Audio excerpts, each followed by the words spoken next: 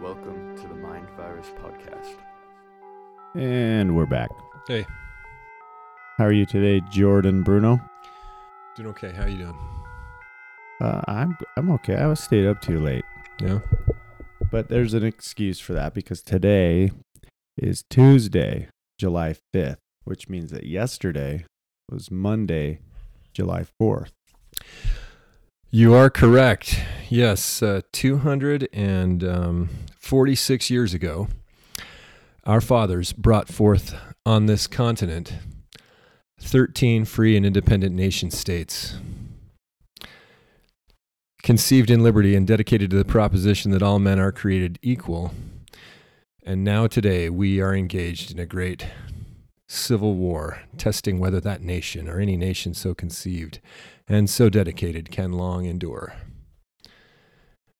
I'd slightly change that address. I thought you were going to say that it was on July 4th that Thomas Jefferson published the most hateful document in human history. We quote that document often on this podcast. Yeah, I think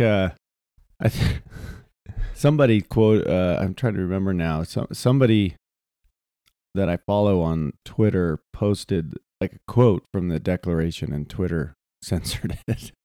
Said it was what was the term that they like to use? Like sensitive Trigger warning? Yeah, I thought it was like a trigger warning. They put a sensitive content warning on it. But we're our listeners know, we know that these are crazy, interesting clown times that we're living through, and it's funny on one hand and it's entertaining, but it's also really, I think, quite alarming, some of the things that we're going through and experiencing, and we've talked a lot too about what we can do to counter that or to prepare for different scenarios. But yesterday was just a nice day to be with friends and family, and we grilled meat, real meat, not bugs. Not bugs. We're not eating the bugs, okay, NPR? You can have the bugs. Is NPR pushing the bug eating thing? They are. Or maybe it was PBS. I get those two. NPR, National Public Radio, PBS, Public Broadcasting System. Yeah, let's see. It was this was from PBS, their Nova program. They have a program called Nova. I remember that from when I used to have over-the-air television. And how do people get PBS now that they've stopped getting over-the-air TV? Maybe nobody does get PBS anymore. So you're just looking into see what they're saying? Well, this was on Twitter. Oh. And okay. the nature of PBS is on Twitter. We're paying for that. You're paying for those tweets. Well, we're paying for Joe Biden's tweets too. I'd like to talk to the person who writes those, but as well as the Utah coronavirus tweets, I would like to talk to the people who write those. But Nova Education has their own Twitter account. Mm-hmm. And they write, learn how insects need fewer resources to produce the equivalent amount of meat compared to cattle raised for beef. That's not meat. Those are insects. We call meat meat because it comes from mammals. Well, and you've probably seen the anti-meat argument that a big silverback gorilla, right? These big, powerful animals don't eat meat, right? But they're huge. They have big muscles, and then look, they do it all without meat. They're vegetarians, right? It's like, okay, but they also need to eat like 30,000 billion tons of plant protein every day. 30,000 billion? Give or take. Give or take a few. to maintain their body weight and their mass. So and what all you're that. saying is a gorilla like that is basically just eating all day. That's what they do. That's what they do. It's what most foraging type animals do. They're always eating. They have to, or they'll die because Right, like cattle do eat all day. right. Or look at it, a grizzly bear is always on the prowl, digging grubs and berries, and occasionally when he can, the grizzly bear will eat meat. This is probably not going to be a meat versus non-meat podcast today, but it came up because, yesterday was the 4th of July.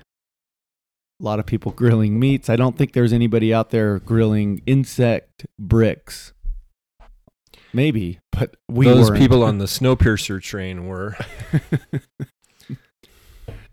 The people at the back of the train. Yeah. Did you ever see that movie? I've not. Every time the insect thing comes up, I think of that movie. It's got the famous Captain America guy, Chris Evans, in it. I don't want to eat bugs. And the famous sophisticated villain, Ed Harris.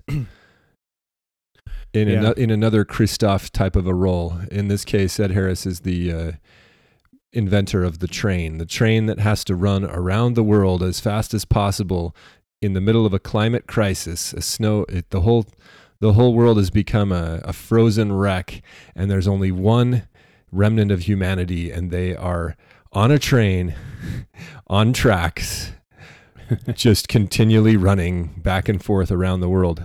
Now, who came up with that premise? This is probably the most absurd premise for a crisis movie that there has ever been.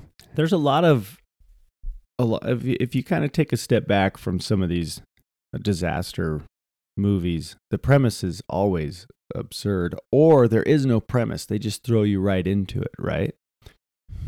They just throw you right into the crisis. Like The Walking Dead and other zombie movies, they a lot of them conveniently just kind of gloss over whatever caused the zombie apocalypse, and they just throw you into, well, they're zombies, and so you need to accept that.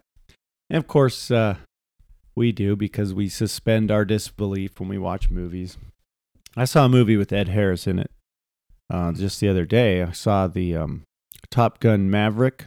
That's the new I Top hear that's Gun. really good. Did you like it? I enjoyed it. It was fun. It's just good Hollywood Good, action clean fun. 1980s Hollywood throwback. And Ed Harris is in there, and Ed Harris is in it. he has a small part. I won't spoil anything, but he kind of typical Ed Harris, stern, unforgiving. But yeah, we enjoyed it. I mean, it's Top Gun, right? And I think that they did a great job capturing the kind of the spirit of the first one too. I loved the first one when I was a kid. I think most people our age, in our age group, probably loved it too. It was a big time movie back then. I think it was originally came out in 86. Is that right? And so they it's a good follow up. Is it? I'll spoil one thing. There's 1986. You're right. I'll spoil one thing. There's military fighter jets. There are no F-14s in the new Top Gun, are there? No spoilers. Is it set in present day? Yeah, I think so. But Tom Cruise does not come out as a woman in the movie. He does not claim to be a woman. No. Correct? No. In fact, Okay, good. it was kind of funny. They there's an enemy. Again, I don't think this is spoilery if you haven't seen it. Highway to the... There's an enemy in the film. But the film... Is it Russia? Well, the film goes to great lengths to not identify the enemy.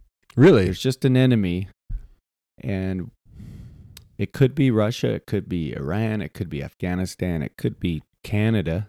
It could so it's kind of like... it could be Montana. Like, Is it kind of like the remake of Red Dawn where they switched midstream from China to North Korea? No, because again, they don't identify There's it. there's nothing that even implies Is it possible where that this enemy is. is it possible that the enemy was space aliens? It's possible, but unlikely because you do see the enemy. What type of jets are they flying? I don't want to spoil anything. Alien type of jets? Well, there's one that they call the Millennial Falcon. The Millennial Falcon? The Millennial Falcon is a ship that all millennials will be boarding fairly soon, and they will leave this solar system forever, leaving us all in peace. Except the millennials made it, and so it won't work. Oh, the millennials made the Falcon? Anyway, you should go see it, especially if you like planes and. I hear it's good to see in the theaters because it's like really got great sound and stuff. Yeah, lots of sound and rumbling and big, sweeping vistas. The cinematography was great. Tom Cruise is Tom Cruise. So yeah. you were kind of alluding to the Millennium Falcon. Yeah, there's the Millennium Falcon. That's a real spaceship. Real. It is real. It is real. It was. I've seen it. I've been on it. Yeah, it was made for the movie Star Wars. Right. Well, it wasn't. No, they built that for Star Wars. No, it was Han Solo's smuggling ship. There's no movie involved. Oh, okay. Just with that historical figure, Han Solo. So we didn't design it. The Corellian freighter, famously called the Millennium Falcon, fastest ship, able to make the Kessel Run in how fast? 12 parsecs or something? Yeah. It's kind of funny how, anyway, keep those things in the back of your mind when you go see Top Gun Maverick. The Kessel Run was a 20 parsec route used by smugglers to move glitter stem spice from Kessel to an area south of the Sea Clada cluster without getting caught by the Imperial ships. How fast did the Millennium Falcon?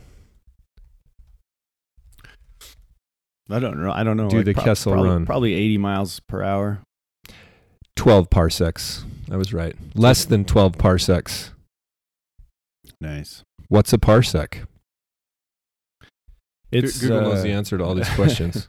I'm sure a lot of that stuff was retconned, and they were like, after the movie came out, they were like, people are asking us what a parsec is, and George Lucas is like, it's made up. It's a unit of distance used in astronomy equal to about 3.26 light years. All right, maybe it is real. 1 parsec corresponds to the distance at which the mean radius of the Earth's orbit subtends an angle of 1 second of arc. That's what a parsec is. Did you finish Stranger Things? No, I am to the start of episode 8. How many is there in the second or in the last season? Last as in this very last, like season 4? Season 4. I think there's 8-ish, and then then just the other day 2 kind of big finales came out, and I have not seen those yet. Okay, so I haven't seen them. I think we're right to the start of that one. So I've got here that there are 35 episodes according to imdb.com,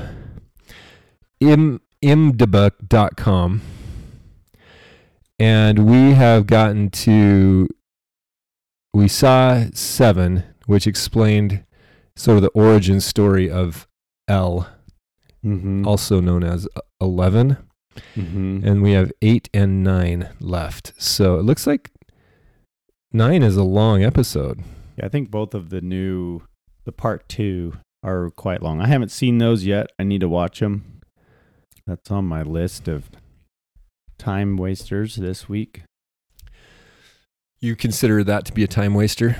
Well, no, but... So Stranger Things is really interesting. I thought it was a kids show because my kids were watching it. And turns out it's not for children. Just let me throw that out there for you parents, adults, whoever that are thinking about letting your kids watch this. I would say it's PG-13 at best. It could be even a little more scary than PG-13. It's scary. That's the thing. It's scary, and it's like the special effects are definitely modern. So you're dealing with some pretty nasty, like especially, well, like right from the start, the monster's pretty scary. The monsters get pretty scary. The what would you call it? The blob monster in season 3 is pretty scary. It's definitely dark at times. And then season 4 is really dark. The bad guy in season 4 is pretty, like, scary. I keep using that word. Yeah. Scary.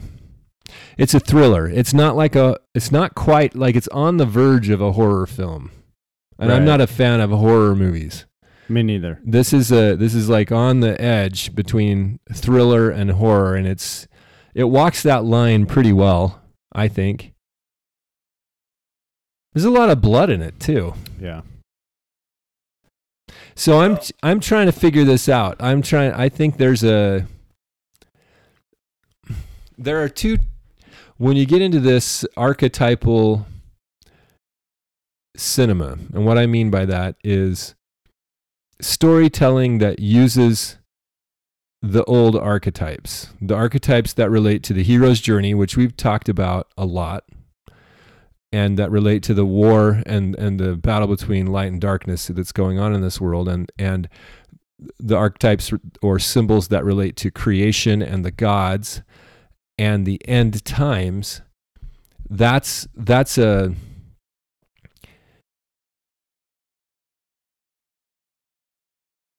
an arena of some very defined symbols, right? There's like a set of esoteric, and by esoteric I mean hidden. So this would be the definitions or the meanings of the symbols, right? There's a set of definitions or a set of meanings or understanding that has been taught throughout the ages in various cultures, ancient cultures, in their mythology, in their stories. You know, there's been a set of understanding that's kind of come throughout the ages that is fairly defined, and it gets inverted in some cases, and it gets portrayed in a correct light in some cases, right? And so, but what we get, I think, when we have storytelling in our modern era here that is actually using those archetypes, you get either an inversion or the inversions are more recent. Most of the older stuff, like pre Top Gun the first time around, pre Turn of the Millennium. In fact, I think Harry Potter was the last great allegory told using the correct understanding. And simultaneously, you had the great inversion, which is the Avengers series. So you get two types of literature that, and there are those that know something and that don't. It took me a long time to get to that, didn't it? There are people who know something, and that there are people that don't. People who are intentionally trying to say something, and people who are just spouting off echoes because it's resonant. Okay, most of the literature, I think, is an echo, or I guess I shouldn't say that. I shouldn't say most of it. A lot of the Disney stuff seemed to be intentionally in line with the archetypes. It seemed like Pinocchio, for example, a great allegory. But they basically stole the Grimm fairy tales too, like right. Cinderella, great allegory. Sleeping Beauty, great allegory. You know, The Little Mermaid. There's tons and tons of stuff in Disney right up until the 90s or the 2000s, whatever you want to, somewhere in there, they flipped, right? And so it's hard to say who is just telling echoes and who actually knows something. And that's I think an interesting discussion. So the problem is that right around the year 2012, when we busted into this new age,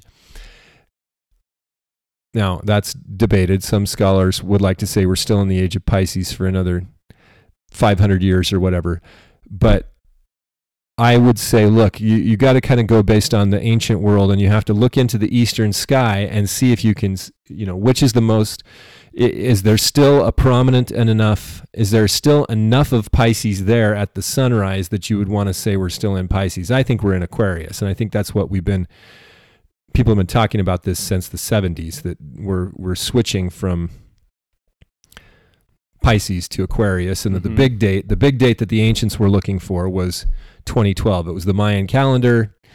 There's a point where you've come into the new age, and really the constellation behind the sun at sunrise on the vernal equinox, so the spring equinox, is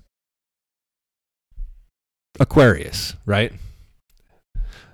He's either the water bringer or the fire bringer, depending on how you look at the waters. So far, he's bringing the heat. Yeah. So anyway, right when we switched over that, it seems like all sanity went out the window in movie making, and they just started to do this woke social justice crap. And the movies, can I say this on the podcast? A lot of them really suck.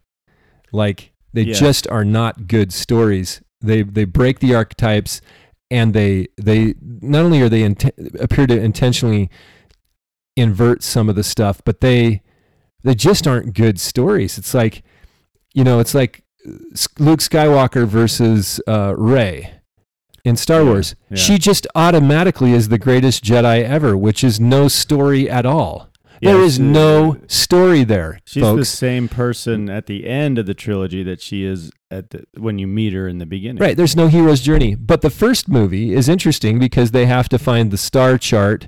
They have to follow the star chart in the sky or in the cosmos. They have to go from point A to point B to find the great guru at the primordial mound. I mean, they've got all that stuff, but are those just echoes? Yeah, I think they're kind of just echoes, or there's somebody over there that knows something, but doesn't know it well enough to tell a good enough story like the Avengers guys. Those guys, they're the masters of inversion. Their stuff is excellent. Like these guys, the Star Wars guys don't hold a candle to Marvel Studios and the way they told those stories and the patience that they had to tell that thing over 20 some odd movies. And now they've run their course, and now they're just kind of, there's a spin-off TV series that they just are, they've fully inverted it, and now they're adrift. Like, I didn't even watch Eternals. I heard it was, and some of our listeners are going to be mad at me because they've been telling me to watch Eternals, and they've even done write-ups on it and sent them to me. It's a sort of an inversion of the Enuma Elish, the Babylonian creation myth.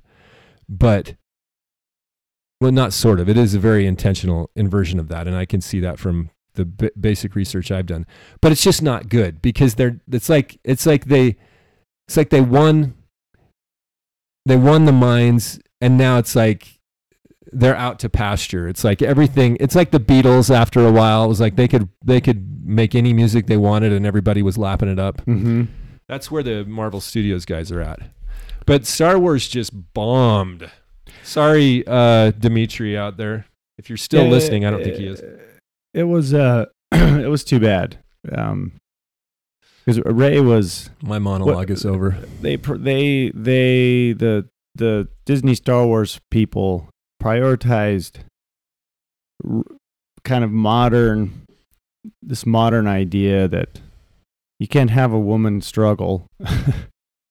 Because that would imply that women struggle, and so there's no hero's journey. There's no learning. There's no wise and helpful guide. Not only that, that offers any guidance. The man in the great stories, the man gets sacrificed or destroyed. He has to go through the ritual combat, right? The woman has certain roles, but the man has to pay the price, right? He has to sacrifice, and one of those shows, I forget which one it was, The Last Jedi, or it's the one right after The Force Awakens. See, that's how immemorable they were, non-memorable. But the women, like the men are running around acting like idiots, and the women are the ones that look like they have it all together. They're the commanders of the ships. That's Leia's the general, Rey's the Jedi, and then you got the black dude. What's his name? The stormtrooper. This is how there's Poe Dameron. That's the guy I can remember. He's Poe, and then his name is he's the a number that they abbreviate to something. This is how immemorable. These are the guys. These characters. These are the guys in the movie, and they all try to sacrifice. These men try to sacrifice themselves for the greater good, or for the women, or for the people, or whatever. And the girls yank those sacrifices out from under them and don't allow them to play the roles that archetypally they want to play, that are supposed to be part of their journey. Well, and then not only that, but these idiots at Disney decided to kill off the most iconic characters in the franchise. Han Solo. And Luke. Trying to remember, when does he get killed off? He sort of he Jedis himself. Yeah, and it's right there when they're all trying to make their sacrifices, he crosses over. I can't even remember. It was terrible. There are people who know and people who know and people who don't. And then there are people who are trying to invert the archetypes. And here you have with Star Wars, it appears to be some understanding, but a terrible set of storytelling. I probably shouldn't impugn the storytellers. It's terrible storytelling. Go back to the drawing board. Try to do it better. There's a whole movement on the internet of people that spend all their days talking about this kind of stuff. They have podcasts. They have blogs. About how bad Star Wars is? Well, just Star Wars, yes, but just storytelling and movie making in general. A good hotspot for that is I think we've mentioned this before, but is a YouTube channel called Nerdrotic. But they've kind of started a movement that is known as the fandom menace. Fandom as in a fandom, like we are the fandom of this franchise or whatever. And it's pretty good. Pretty good place to go, because they're not just whining and complaining. They'll break stuff down and be like, this is bad storytelling and this is why, because it's these elements, like you've just talked about, these elements of archetypes don't exist, or they're not fleshed out, or whatever, right? Well, now there's a lot of literature out there that doesn't seem to really care much about the archetypes. It's not trying to tell a story. It's just trying to be interesting. And remember, we're talking about this because of Stranger Things. The point is, I'm trying to figure out Stranger Things. It's very compelling. Excellent storytelling. Excellent. Really good. You watch these kids grow up. That's the whole point. They're getting older. That's what's so great about juvenile literature or stories involving kids, is because they have to grow up. Right. And of course, Rey doesn't. She's the breadwinner right at the start. Yeah, Rey. She's a super engineer. Rey. We meet Rey on a desert planet, right? Very Luke Skywalker-esque. Except she's not got no parents. She's an indentured servant or slave, whatever you want to say. But somehow she can fight with staves and nunchucks and swords and bow staffs, and she can also fly. Skills. She can fly any ship. She has computer hacking skills. Nunchuck skills. She's Napoleon Dynamite. But somehow how does a slave girl on a junk planet learn how to fly? She has the Force. Okay, fine. But it needs refinement and training, it's right? As if special effects killed all the good storytelling in a lot of ways, because like Luke, when Luke went for the lightsaber in the ice cave, that was epic. It's like, it's moving, but what is going on there? Use the Force, Luke. He did that after a lot of struggle and training, and we see him struggle and train and learn little by little. Rey, in the first 10 minutes of the film, is flying the rusty old Millennium Falcon through canyons and underneath whatever, she's dodging TIE fighters. She's pod racing. Yeah. And it's like, you're not a pilot. What's her lineage? Does she even have a lineage? Is she somehow born into the Skywalker family? No. You don't remember? No, I don't remember. What happened? It's so not memorable. You're right. Sorry, Dimitri. I know your family is deeply... Well, we're going to spoil something. We're in- going to spoil something, and it's okay. These are old movies nowadays. If you haven't seen them, you probably won't see them. I remember the whole dyad in the Force thing with but where's her? She is a Palpatine. She's a Palpatine, okay. But at the end of the last movie, she's like, I am Rey Skywalker. And you're like, no, you're not. You can't just change your name and then... It's just bad. It's so bad. It's a shame because I think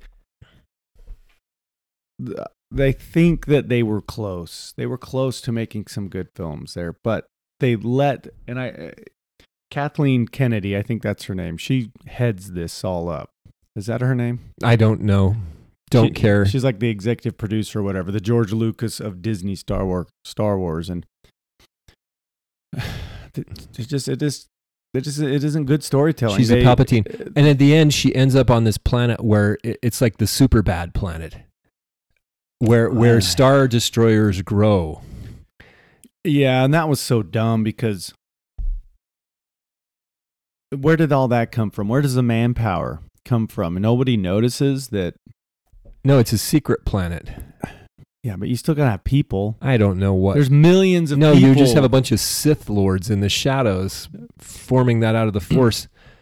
It was bizarro. And then they did the whole, okay, we don't have really good love stories anymore, okay? This is a problem. Where is the epic love story? Bobby Flood, tell me, great love story movie that you've recently seen that came out recently.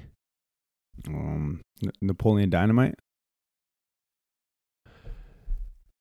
That's not very recent. Napoleon Dynamite. What year was Napoleon Dynamite? That was a long time ago. Napoleon Dynamite was like 2001 or something. 2004. Yeah. I don't know. I think the movies today, it's sort of the video game problem. And let me explain. So computer technology today is as advanced as it's ever been. Now, that's a little trick statement, right? Because that's always true. It's always true. We're always at the height of our existence, aren't we? But 20 years ago, people were playing like these MMORPGs like EverQuest, and you better stop and define your acronyms for our uninformed listeners. That's like 2 or 3 of you guys. MMO, massively multiplayer online RPG role-playing game.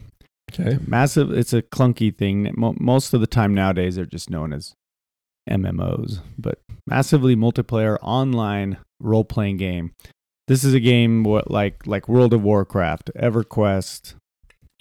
There's others, but those are the 2 probably the layman has heard of. But when these games kind of peaked in their popularity, the internet was still, the internet connections were slower.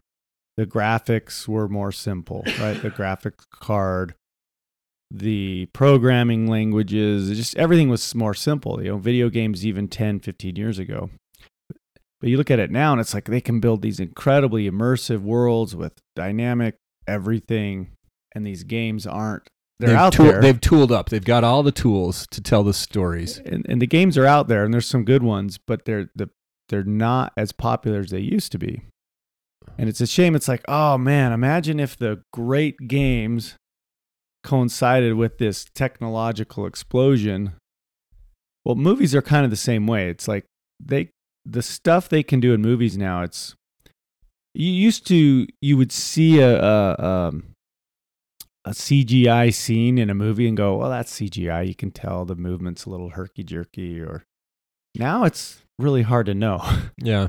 And so the visual effects in movies, the sound effects, the theaters, even the home theater systems, the delivery systems, everything is streamlined and high quality. And the stories are terrible. The stories are just bad. Like The Last Great Love Story, I'm trying to think, like, I'm not a big like romantic comedy. I mean, I watch a few of them here and there, but I don't think that's not probably what you're talking about, is it? Like when you say like a big epic love story, you're talking about something like, I don't know, what's a great quintessential standard. Well, you have Romeo and Juliet. Yeah. And that's been copied and parodied and you have a million times. Odysseus and Penelope, right? This goes way back. Right. But as far as like you have some big movies that have love stories in them. Lord of the Rings. Well, yeah, but what about okay, so that's an archetypal epic there between Aragon and is it Aragorn? Aragorn and Liv Tyler. Who wouldn't want to have an epic love story with Liv Tyler? Her name is I want to say Arwen, but that was the other lady, wasn't it? Man, I used to know Lord of the Rings inside and out. It's been a while since yeah, you're right. Spent time with it. Yeah, so you've got that one. Like Han Solo and Leia is a pretty good epic love story. Mm-hmm.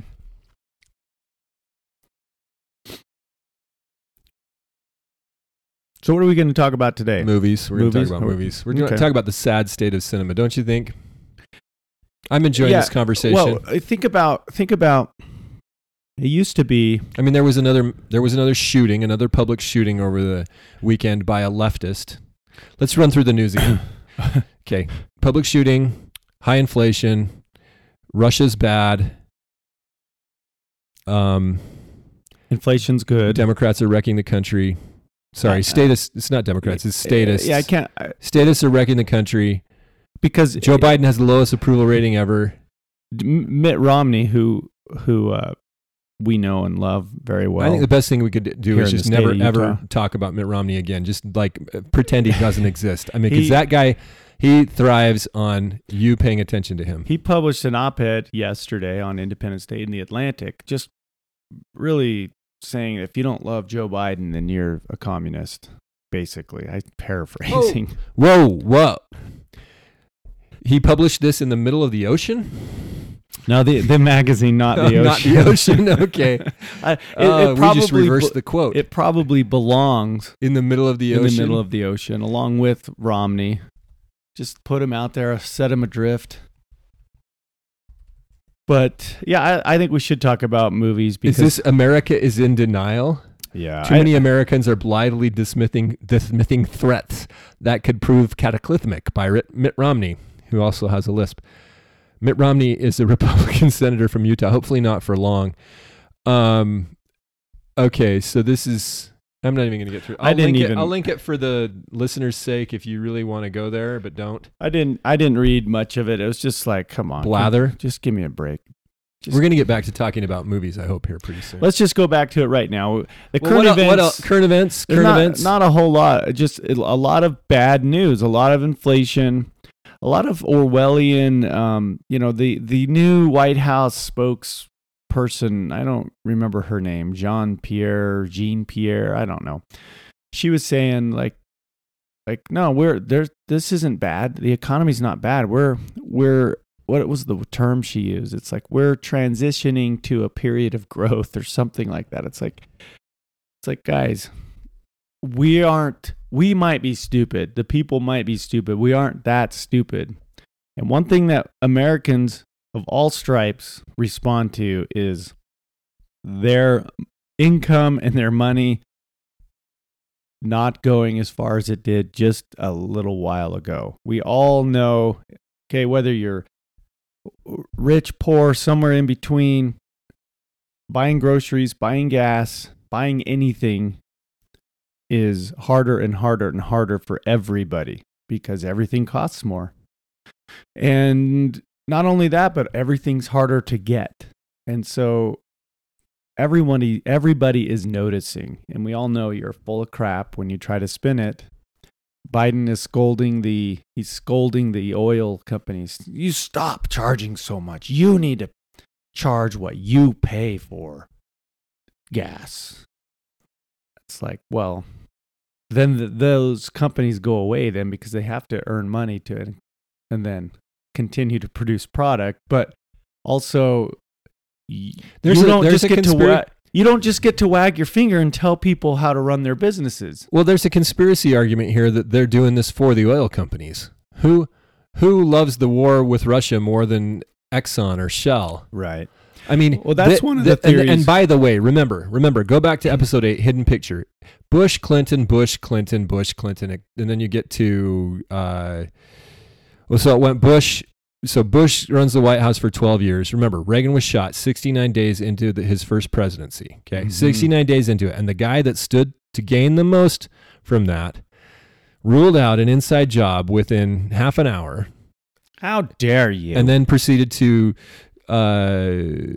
manage episodes like the Iran-Contra scandal. Okay, you got to go listen to episode 8 because we go through this history of the secret combination in America, essentially the history of the last century. And it's really interesting. So Bush runs the White House from 1980 to 1992. And then he sort of gives up on, in the middle of his, he's just won. This is George Herbert Walker Bush, former head of the CIA, Spy Master Bush. He gives up to this young up-and-coming Bill Clinton that he hates. Everybody that's Republican hates Bill Clinton, except it turns out later that George Bush really likes Bill Clinton because they run around acting like chummy buddies, and charity partners after they both leave office. Anyway, so he's won the Iraq War, the first Gulf War, and the economy's just fine, and it's like, we're going to have the media get behind this Clinton dude. The governor from Arkansas, his partner in crime, who was managing the influx of all those CIA drugs, were landing in Arkansas and then spreading out to the rest of the country. Okay, episode 8, go check it out, or go watch American Made, another Tom Cruise movie, right, about the guy that flew all those drugs in, and they very carefully skip the Clintons. I don't know how you can skip the Clintons. They mention them, and they mention them as if they're not implicated in this Arkansas thing. The fact is the state police were involved. Who runs the state police? The governor. Anyway, okay. This is a big can of worms we could get off in. But it's easy to villainize the foot soldiers, right? The stormtroopers. Well, in a way, the presidents of the United States are just the stormtroopers, right? They're the officers, the lieutenants. Okay, so anyway, you got Bush running the White House from 90 to 92, so he had a 12-year stint. Then you got Clinton for 8 years to 2000. Then, of course, Al Gore was never in the cards. That poor guy, and Hillary was never also. These two are like the sad. C-3POs of history, right? They're the comic relief, and you get George W. Bush for another 8 years, and he gets to have a big war. Man, things changed under him. We are in the multiple wars that are still more stuff changed during Bush 2. Really, until recently, until the coronavirus episode. The timeline changed. We were knocked off of our timeline. We're now in a different timeline. We're in an alternative timeline? On 9/11. I really think that's in a different universe. Cosmic changes were made to our world on 9/11. Well, that corresponds with the 2012. Right. This is right at the end of the age. Well, anyway, so you got 9/11, but not only that, you had the great financial crisis of 2008, where you had to do what to the free market to save it? Destroy it. Too big to fail or too big to jail? I mean, right. Yeah. Well, I think that time period, I think for both of us, Enron happened at that time. was the kind of a great awakening. Hurricane Rita. I was asked recently, when did you start to act this way, Bobby Floyd? Yeah, well, it was kind of like, how did you? It was kind of funny. We were talking about Mitt Romney with a lot of people. We were talking about movies. We promised to come back to movies because we're going to talk about the great love stories next. But I was in a conversation with a lot of people who were very into Mitt Romney back in 12. 12 was when he was the nominee, but he ran in 08 as well and lost to McCain. He's always running for president. True. But someone said, how did you know? Because I got in some arguments back in those days saying, Romney's not what we think he is. I'm like, and a guy says, well, how did you kind of wake up earlier than all of us? And I just said, Ron Paul. Right. Ron Paul. And also Too Big to Fail, Save the Free Market, you got to destroy the free market, all of these things. Plus when the wars, the post 9/11 wars started, I was like, yeah, let's go get these beeps, let's do this. And then I started thinking more about like, wait a minute, like, okay, it's been a few years, nothing's really changing. And just a combination, that first 10 years of the 2000s was, I think, a period where people either bought all in or started to wake up. Yeah. It also was interesting to me that the anti-war left disappeared when Barack Obama ran for president. Right, and that's the second Clinton administration. Right. It was a ton of Clinton retreads running his administration. Eric Holder was the number 2 under Janet Reno in the first Clinton administration. Right. Rahm Emanuel was their chief of staff. I mean, come on, wake up. Well, now in the Biden, I don't even know if it's an administration. And in whatever this Biden thing is, it's Obama 3.0 or 2.0, however you want to define it. But it's a lot of the same people.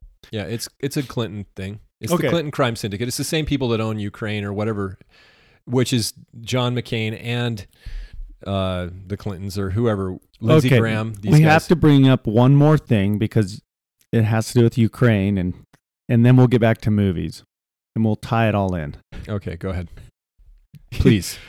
Okay, we have to mention some local stuff. And you're going to get to the David Levitt thing? We talked about David Levitt before, right? Well, David Levitt... That's why we were on to Stranger Things. We're into Stranger Things because it turns out that our local secret combination, our local branch of the secret combination, is involved in ritualistic sacrifice and sexual ritual or whatever. Or at least allegedly. Allegedly? We have to say that. Why? So that we don't get canceled? So we don't get sued. Well, I just said the local branch of the secret combination. If they ask who it is, we can say, well, it's a secret. Well, this isn't an allegation. This is like from the horse's mouth, the horse being David Levitt. So the story gets more bizarre with this guy. First of all, last week was the primaries in Utah, the Republican primary, and David Levitt, he was soundly defeated. Lost by 50 points as Utah County Attorney. Mike Lee won his primary challenge. He did. Oh, good. He did. And now he'll face Evan McMullin, who is CIA operative, the most AstroTurf candidate in the history of AstroTurf.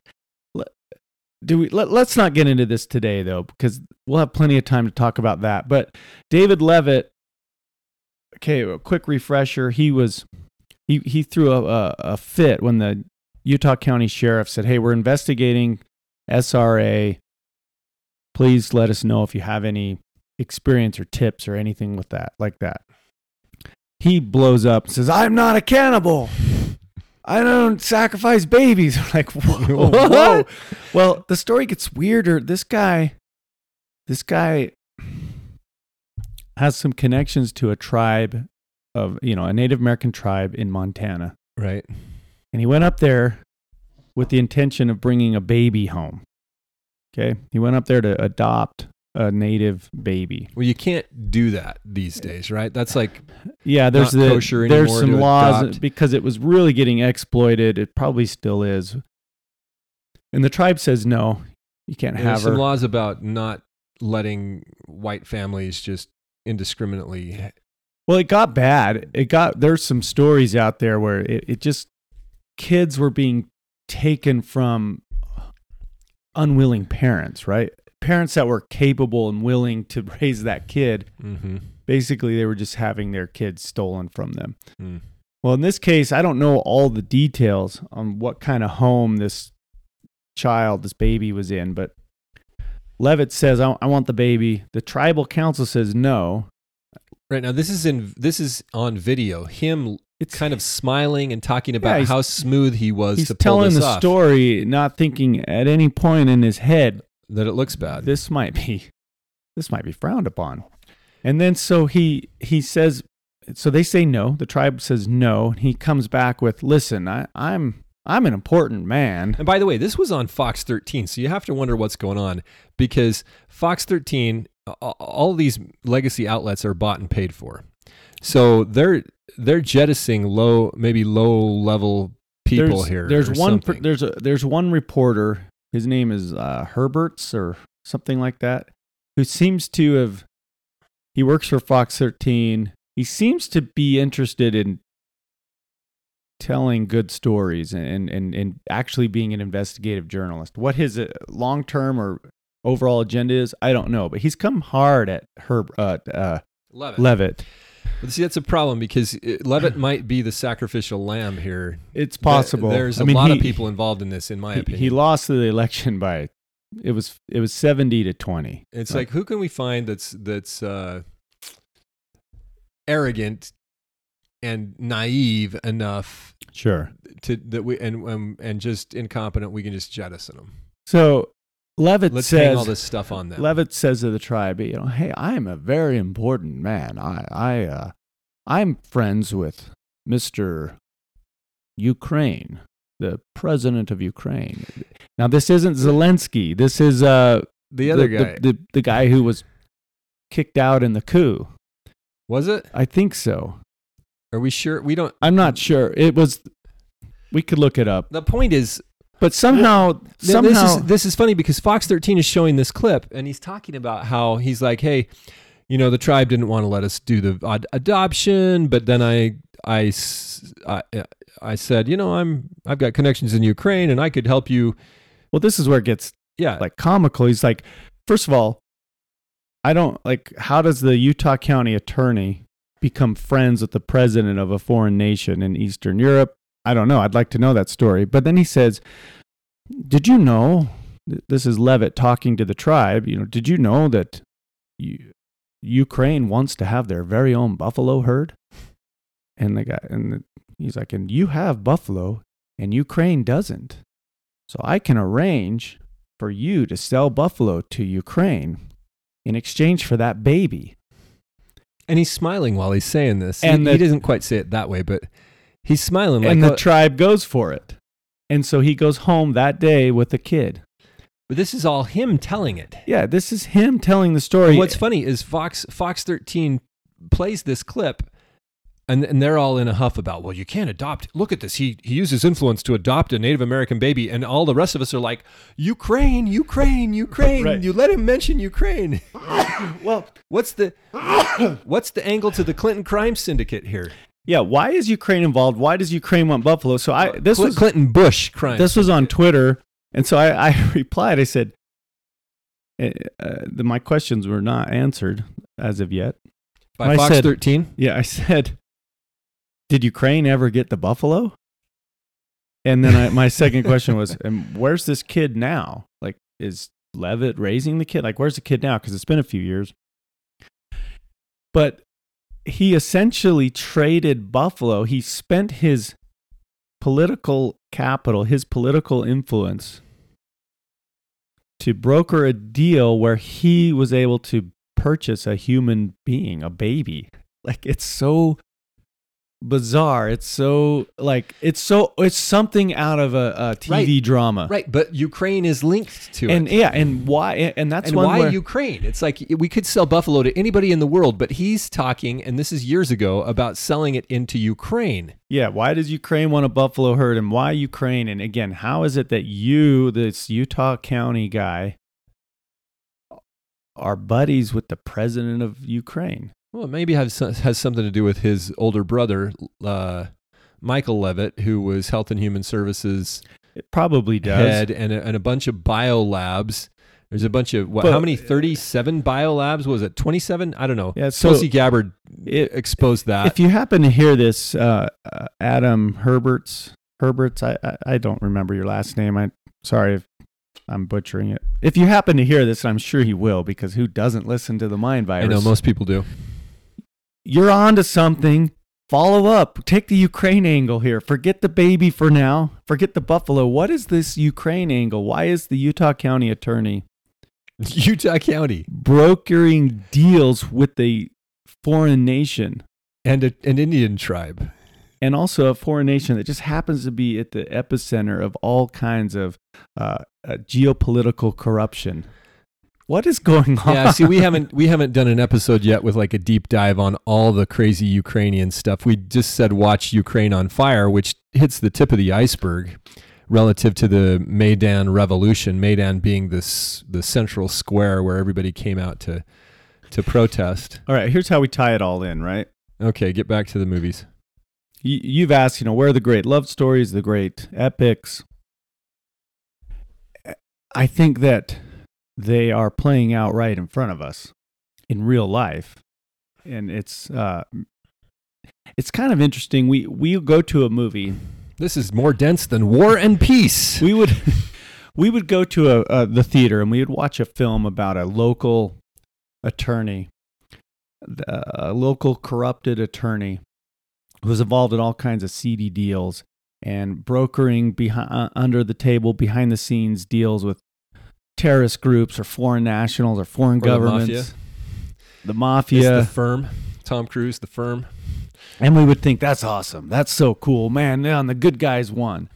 And then the next day we wake up and we read a story about a local corrupted attorney who is brokering deals with terrorists or foreign nationals or the mafia or whatever. And we say, that's outlandish. That would never happen in my state. That's so absurd that the absurdity of it alone debunks any truth involved. Tragically mentally ill. Right. So some of these stories are playing out right in front of our faces, and maybe someday they could make some great movies out of our times. But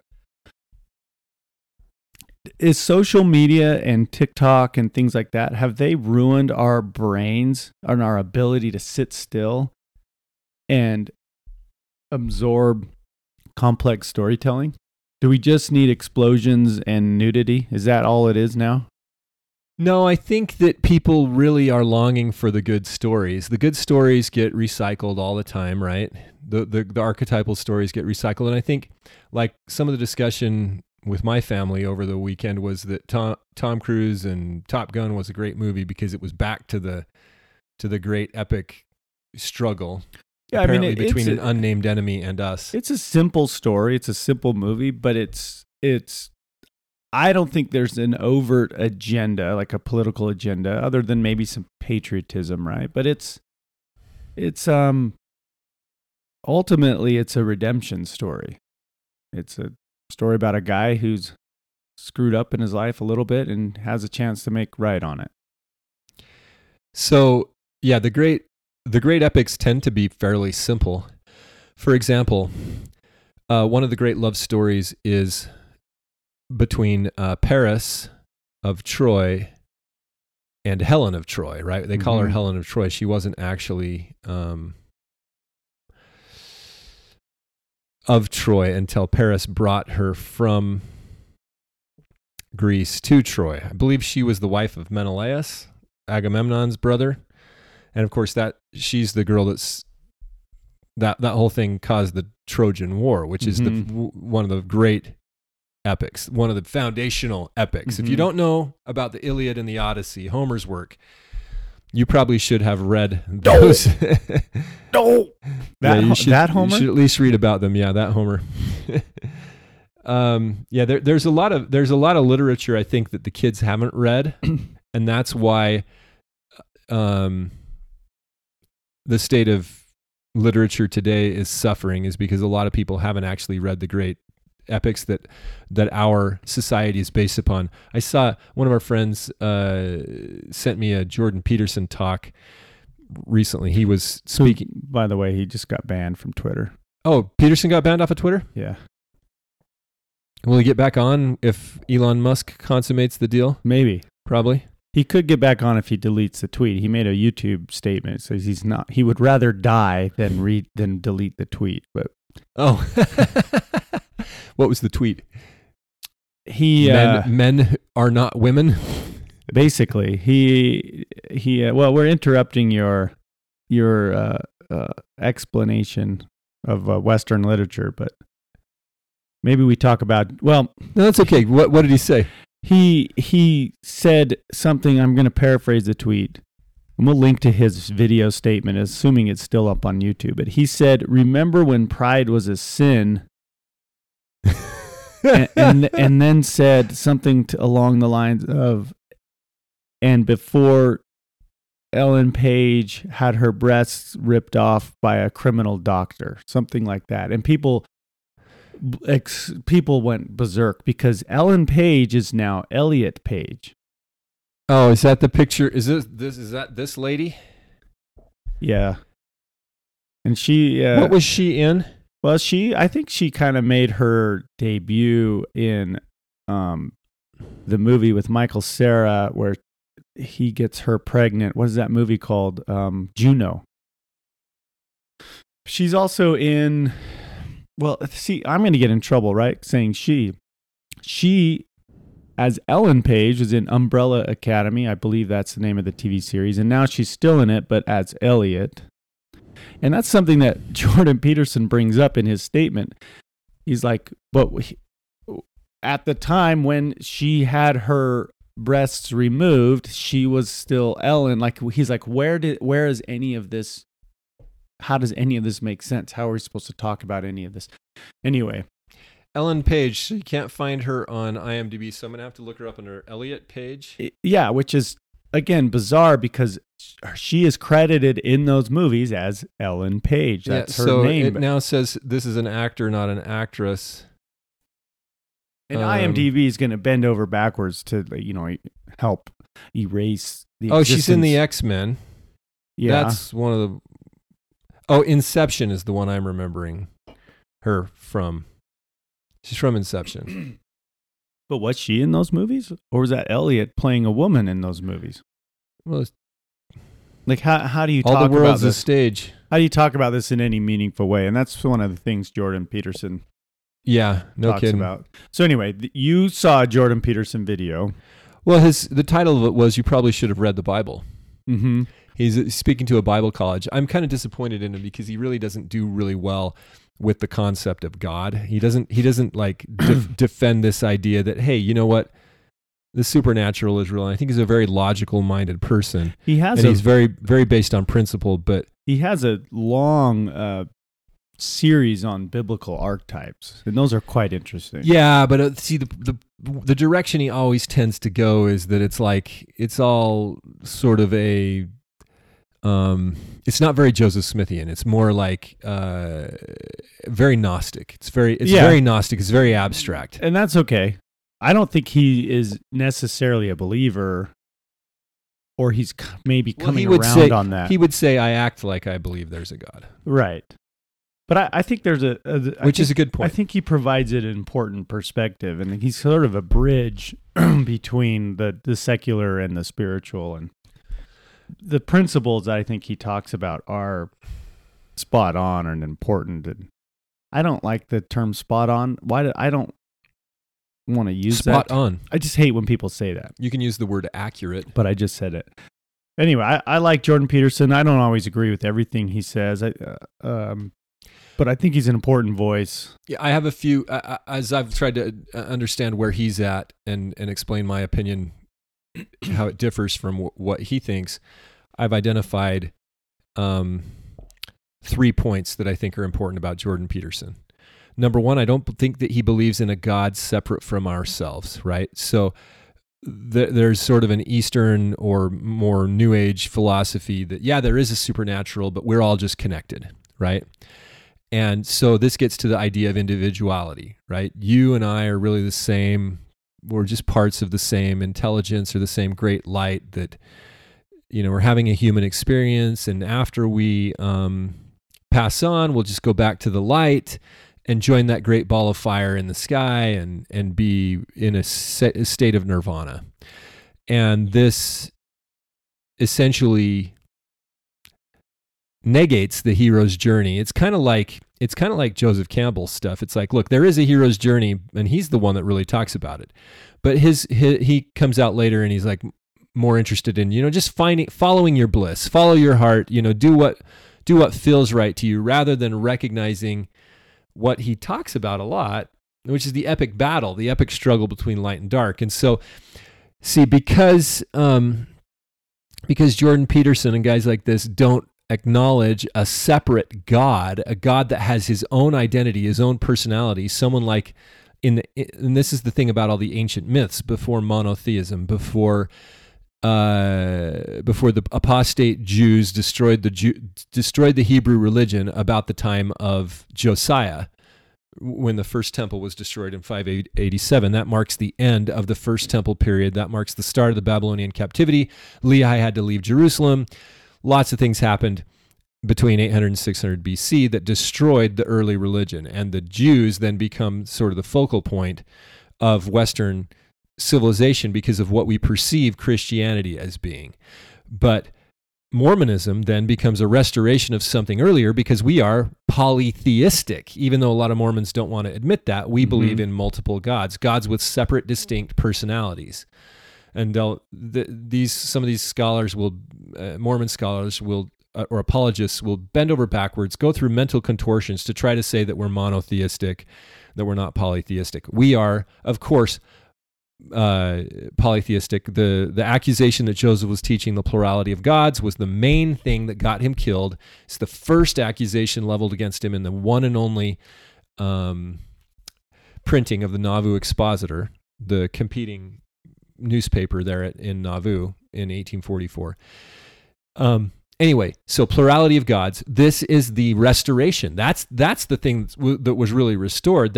One of the things. That's the very ancient concept. The idea that you and I are distinct individuals. Sure, we come from we're all enlightened and enlivened by the power from the Father and the Mother, but they are distinct individuals. They have unique personalities.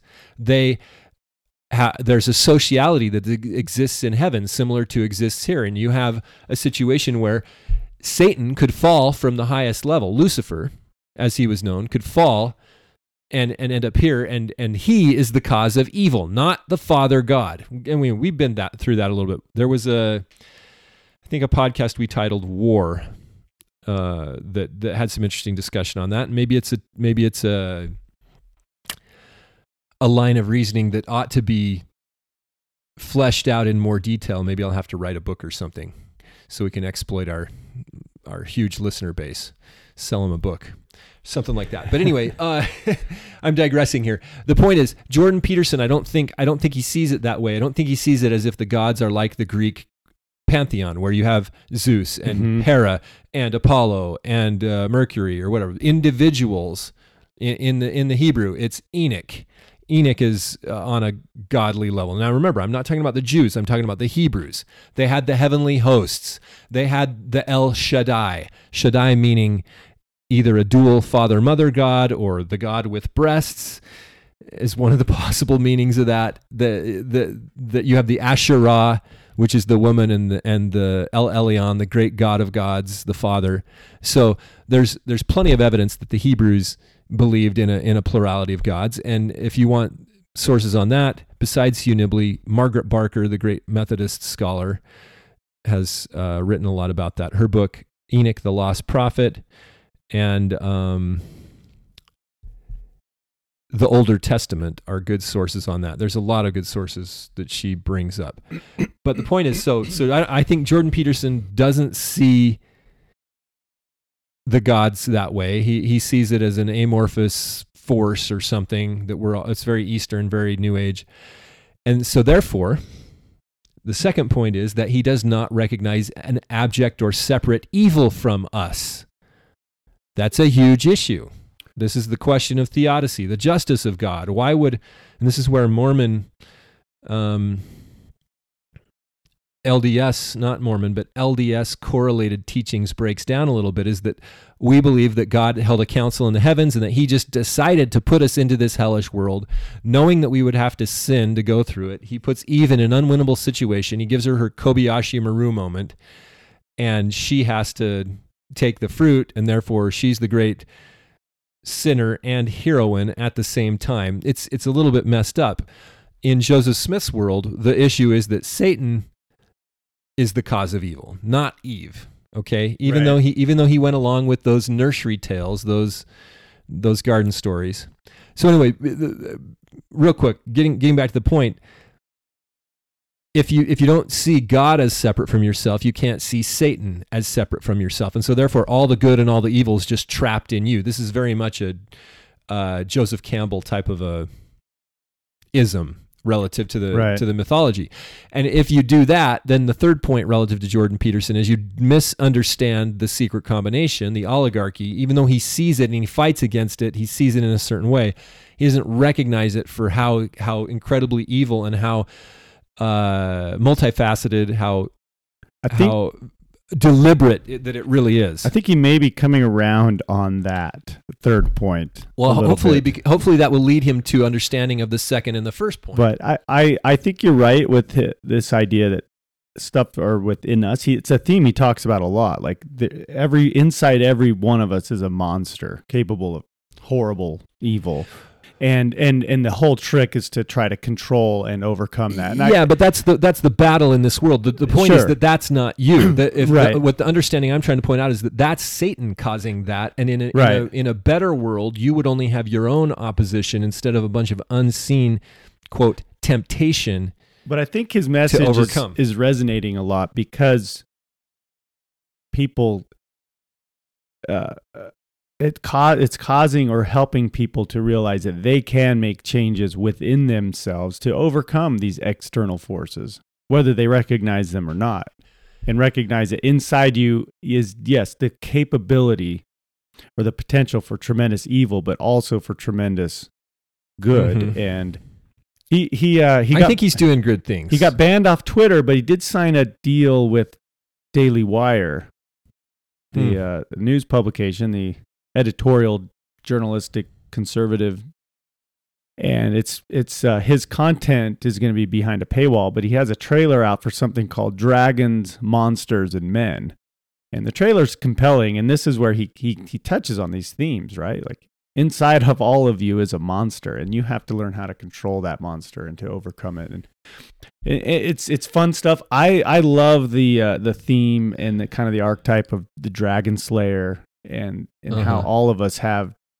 these dragons in our lives or these demons that we have to go out and slay. And then it's kind of like Quixote, Don Quixote, that's the name, right? The guy who tilts at windmills. Yeah. In his mind, he's fighting these great dragons.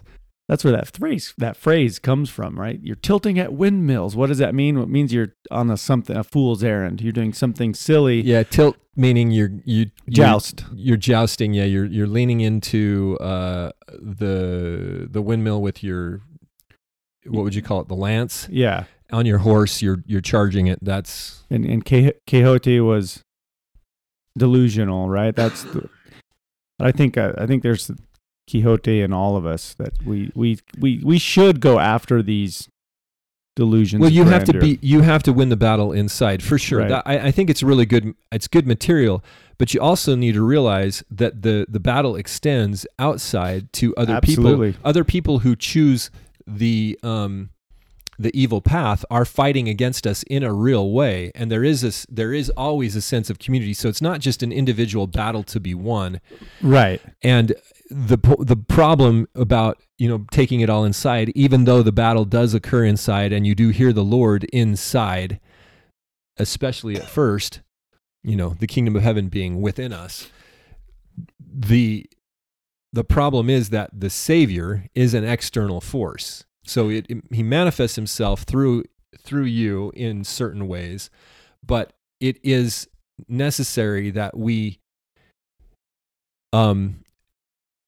allow him in from it's not part of our natural set of possibilities. We naturally have the fallen world, we naturally have the dragon within us, but we don't naturally have the Holy Spirit.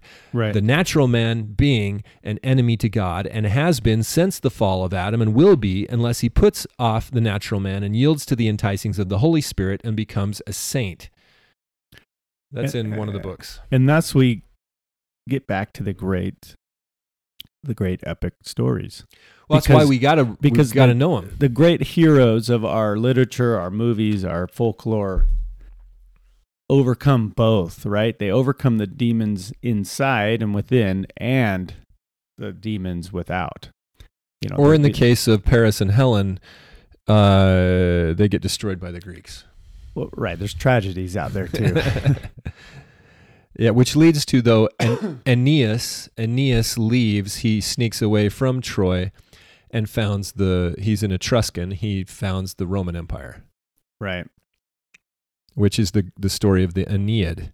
You have other love stories like Cleopatra and Mark Antony, and one that's often forgotten, Dante and Beatrice in the Divine Comedy, which is interesting because Beatrice is sort of a heavenly woman, a wisdom figure that he has to come in contact with.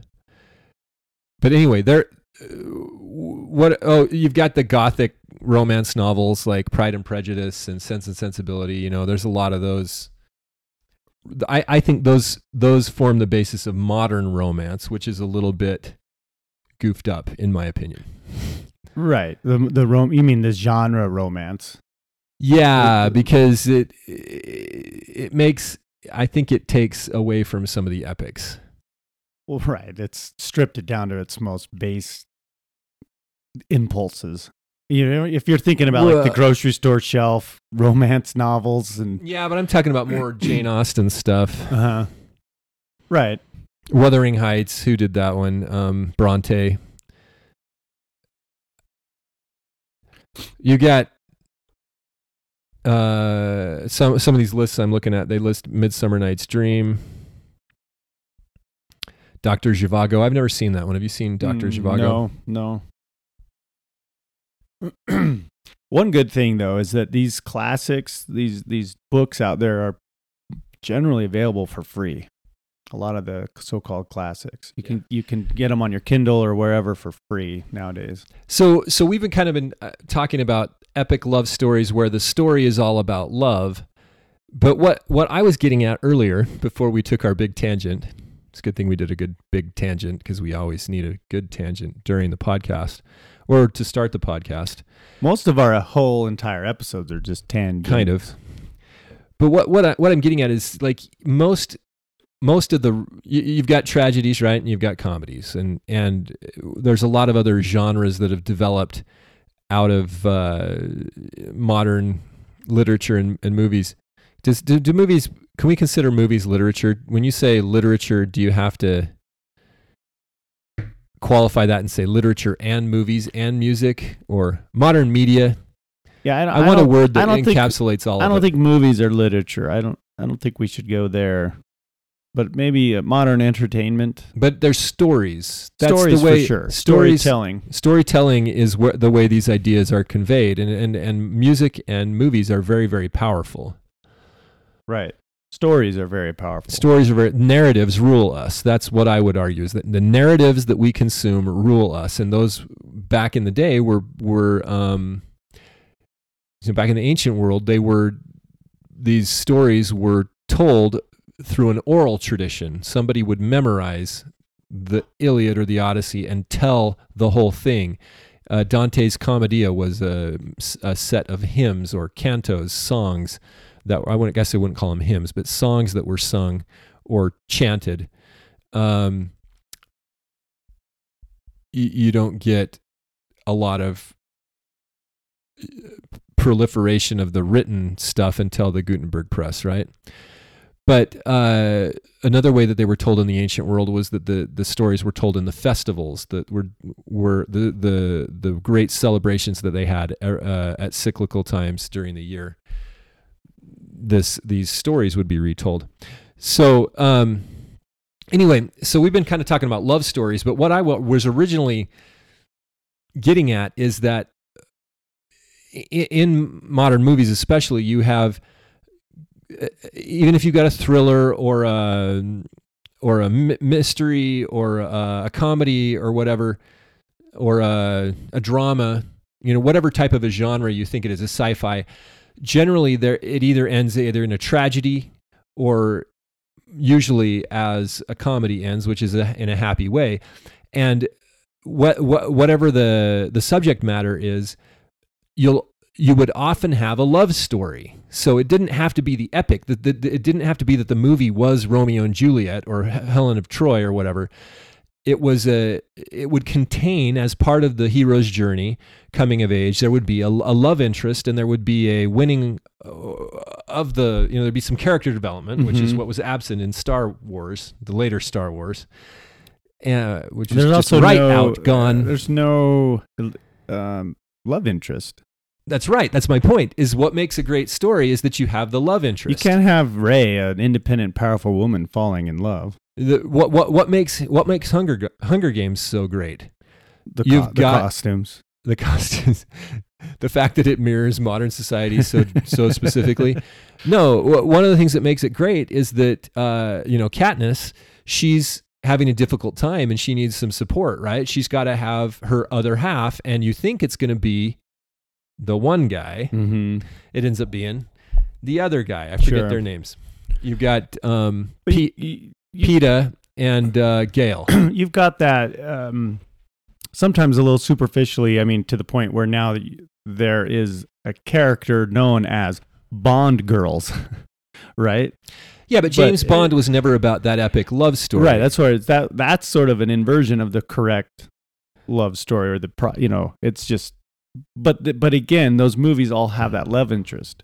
Mission Impossible. Oh, we forgot one of the great epics, The Princess Bride. Right. That's a great love story. Yeah, that is it. That is. Yeah. And that love story is front and center. Yeah. Of the whole film, and all the other sort of tropes and archetypes take a back seat to that. Right. The original Star Wars episodes 4 through 6 were interesting because there was the triangle between Luke, Han, and Leia. Right. Which is great. You've got that it's great. It's great for drama. It's great for the storytelling. And they had to figure out who's who. They had to know themselves to find out that really Leia should go for Han and not Luke, because they're brother and sister. Right. But that's why they care so much about each other, Yeah, with storytelling, there's good stories out there. There's still a lot of good books being written. Brandon Sanderson's writing some really cool stuff, and he pumps out the books. Just pumps them out. It's impressive. His what's the word I'm searching for here? His bike. Are you searching for a noun, an adjective, a verb? I don't even know now. He's prolific. That's what I was looking for. Okay. He just writes and finishes these books. I don't think they're all his hits. Prolificity. They're not all hits, but they're good, and they're good themes. What is it that he writes? He writes this kind of fantasy stuff. So what's one of the big series that he writes? The big one, I think, is the Stormlight Archive. But you've mentioned this before. I haven't. He has something called the Cosmere, and so all these stories take place under this umbrella of the same universe, but he's yet to sort of tie them all together. Okay. But another good one is Mistborn. Then he's got a bunch of standalone novels that take place in this world, and he's a BYU guy. Yeah, and lives somewhere. Nothing good ever came out of the BYU. I don't know if he's a product of BYU or he just happened to go there and he would have been a great writer regardless. But he's a good storyteller. He's these are investments. You're going to spend some time with these probably not 1,000-page novels if you get into them. So, but he's telling big stories. He finished. So when there's the big 16 book series, the Wheel of Time series, and the author of that, who was Robert Jordan, I believe, died before they finished. And Brandon Sanderson was asked to finish those novels, using Robert Jordan's notes and pre-writes and the things like that. Okay, so that's how it's linked to Wheel of Time. I was wondering about that. Anyway, there are good stories being told, and there are some good movies out there being made. A lot of them from books. Did you watch the Wheel of Time stuff on Amazon? I tried. Is that not in line with the Robert Jordan stuff? I've only read the first 3 or 4 books, but I don't know. I couldn't get into the TV series. I didn't find the characters compelling. I didn't find the acting very good. I didn't find the set design. I just don't think they were very good. Maybe I missed something. Maybe I need to stick with it. I watched the first season. It was kind of interesting. It looked like a big feminist sort of a yeah. It seemed like love fest. It seemed like they sort of shifted the emphasis onto the women in the stories rather than in the main stories that I remember. Rand was the main character. Mm-hmm. And he seems sort of. Anyway, I didn't get into it. I didn't really get it. I tried to get into those books. There's just so many of them, and I was like, well, I don't want to read. I'm not going to read 20 of these. Well, it's hard to find the time to do all this stuff. So, but you don't have to make a huge investment to get a good story, to get a good love story or you could tell a great story. Hero's journey, whatever. You can tell a great story in 5,000 words. A lot of times, though, the coming of age stuff involves this love, right? Yeah, because that's something everyone can relate to. Everybody's had that first crush, first love kind of thing especially when you're young. Well, it's also part of why we're here, is to model our eternal essence, our eternal prototypes, which is our father and our mother. Did you know that you know what it means to enter into the holy order of matrimony? Ever mentioned this on the podcast? I don't know. Do you know what matrimony means? Well, I know we use it as to mean marriage. Right. I don't know if that's the original. Mater in Greek and Latin is mother. Right. Pater is father. So you have patriarchy, matriarchy. So that should tip us off as to what matrimony means. Matrimony and patrimony means motherhood and fatherhood. So if you entered into the order of matrimony as a man, you entered into the order of motherhood. It's an order. It's a what would you call it? It's an order, a group, a state of being.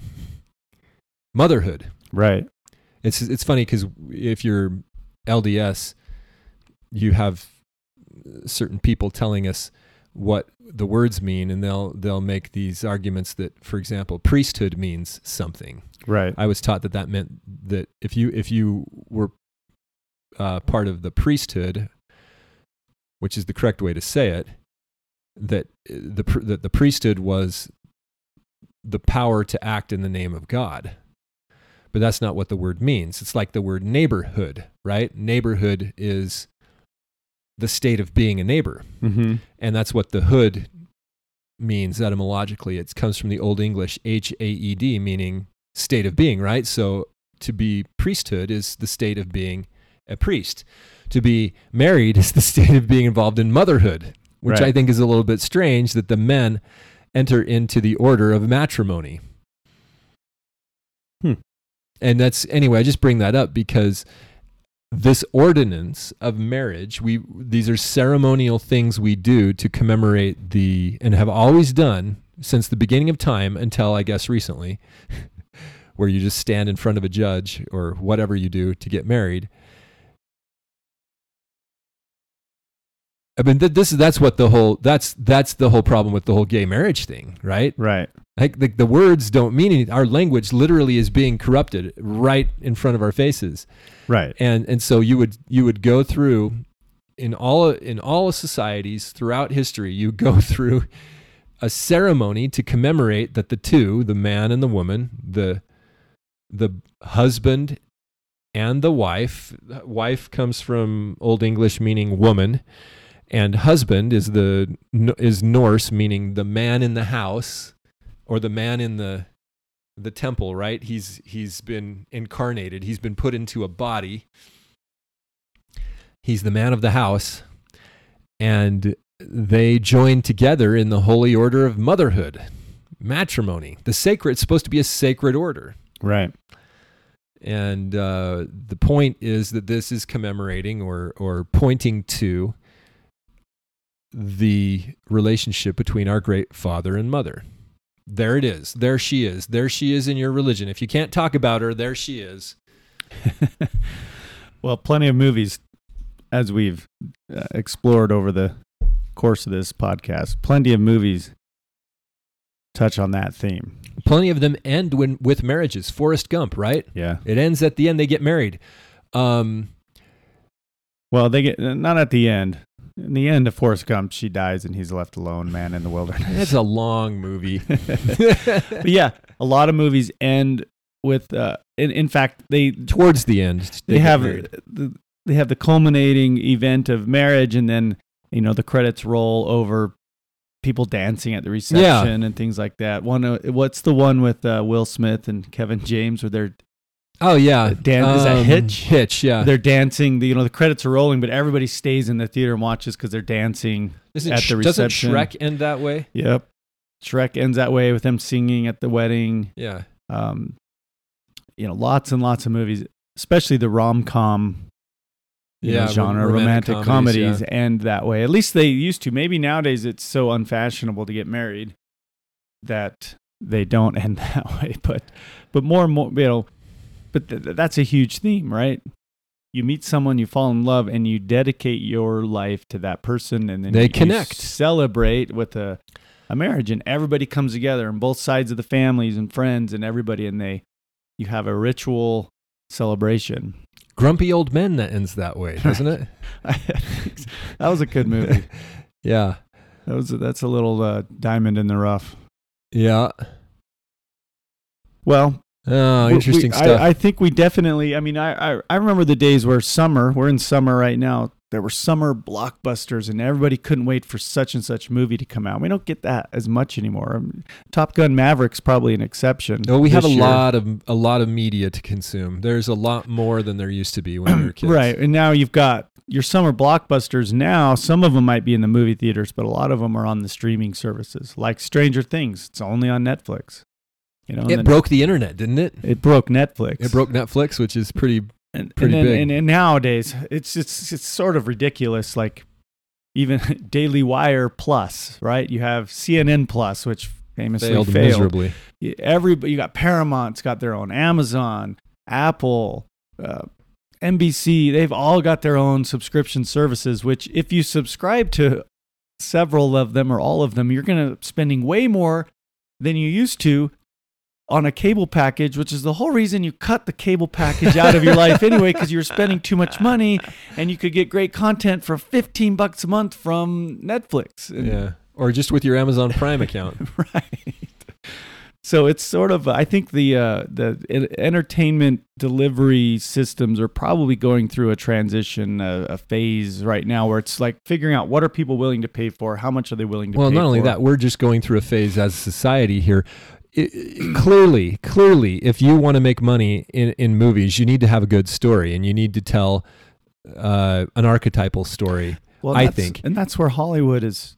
And they're getting woke and going broke, and so that demonstrates that the point was not to make money. The point is they are trying to change society. They're trying to wreck our society, and when our society is disconnected from the reality of our archetypal heritage, poof, That does not go well. That's massive captivity, slavery, death, destruction, entropy, whatever you want to call it. That's sick.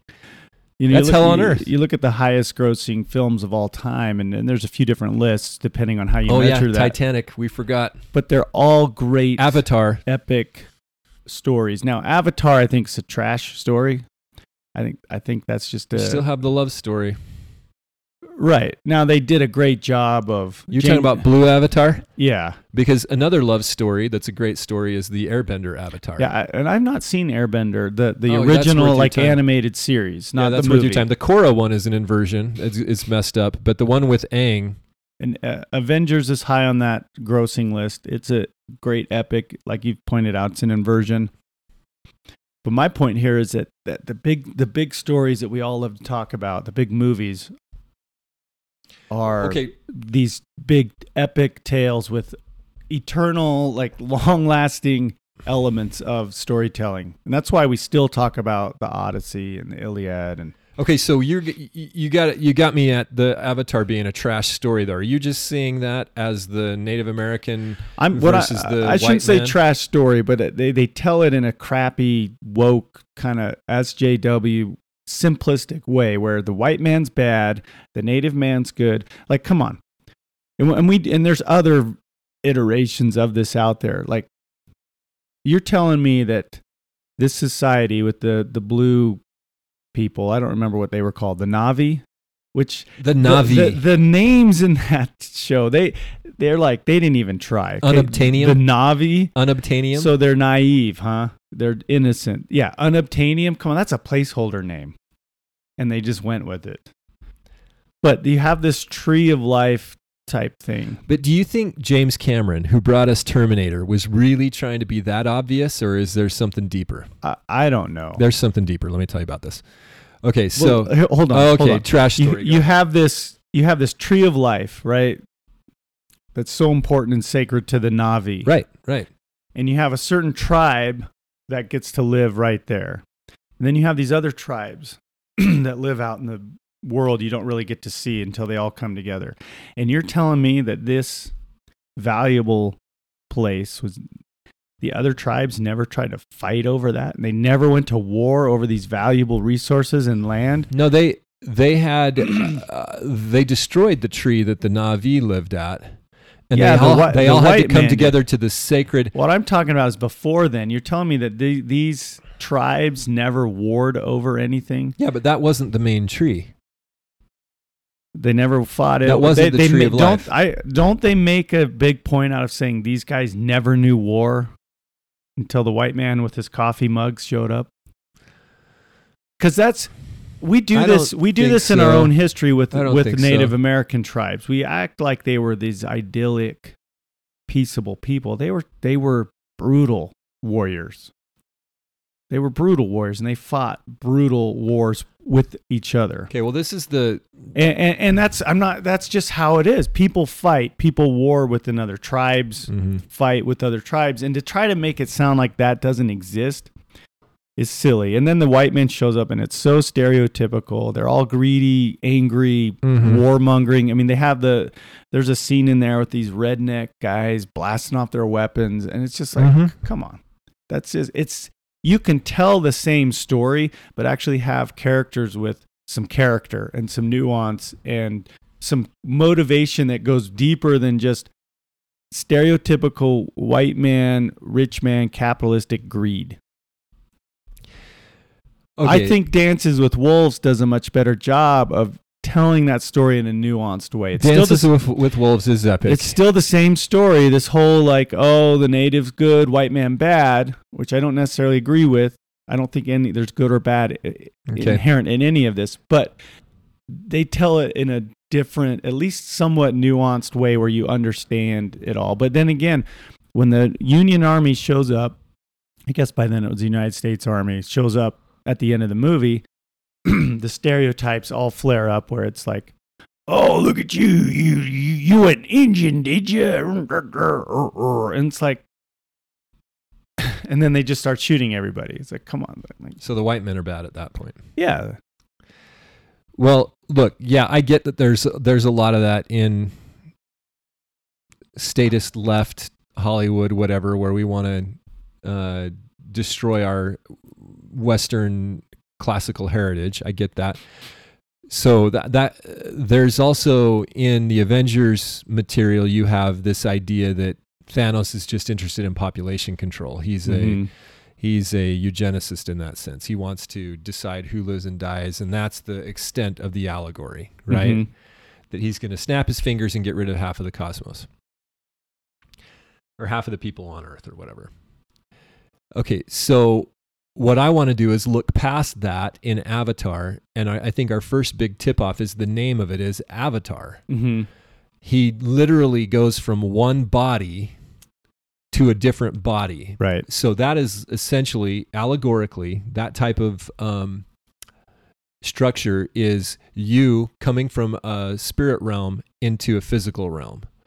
Right. So that's now I know it doesn't play out exactly that way, like, because you have the war between the humans and the Na'vi play out, and they've got to wear their space suits because the atmosphere's not right or whatever. But the point is, he and several other people essentially descend or go into this new world, and they take on new bodies. So I think that's a significant element. No, there's some good stuff in there for sure. So in a way, you have the Watchers, who are the white men, the Earthlings, and then you have the people, the real people.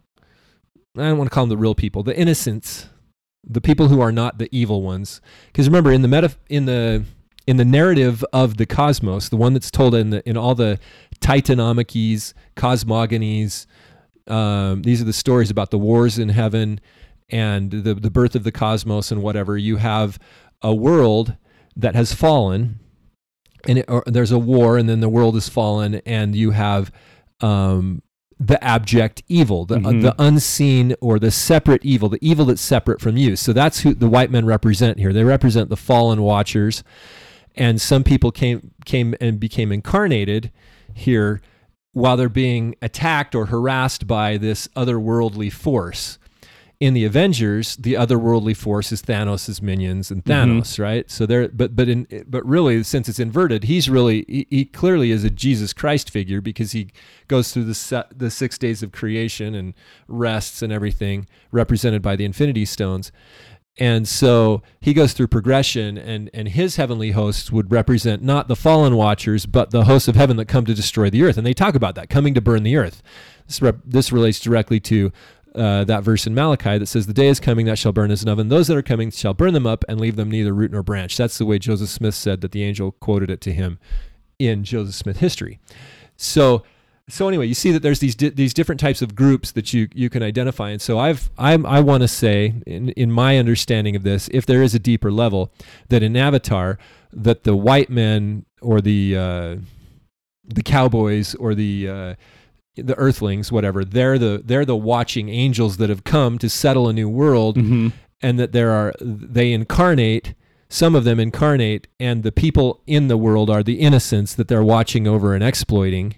Kind of like in the Matrix, it's the unseen world, the robots that are not really robots, the machine, the artificial intelligences, they're the ones that are exploiting the humans here. So the same thing's happening in that way. But we have a very real incarnation, because Sully, I think is his name, right? Takes on an avatar. That sounds right. And he becomes... Well, in the end, he does become that avatar, right? They cut him off, and through the tree of life, he's able to stay as that avatar. Well, they have the tree of life. They have this interconnected world. So they've, rather than showing that be the totality of the cosmos, here again you have that inverted, and it's all in the fallen world. It's all about the fallen world, which is the one he had to incarnate into, that's under attack, and So you see I'm not saying that James Cameron really knew what he was doing here, but you see the same for sure ideas expressed. And the Tree of Life is a huge tip-off. And the fact that he becomes fused into the avatar body shows it as sort of an inversion, because if you're a kid watching this, you want to be an Avatar. You want Right. to be one of the Na'vi because they have the cool bodies. They can fly on they can Right. fuse with their creation. They can fuse with the animals or connect with them through their little dangly And the ponytails. the reason I say trash story is because the narrative component, I think, is lazy. And yeah, all that symbolism is there. I think one good measure of whether or not a story is good, especially these big epics, is do people relate to and kind of even root for at times the villain. And in Avatar, it's like it's so obvious who the villain is, and it's so over the top.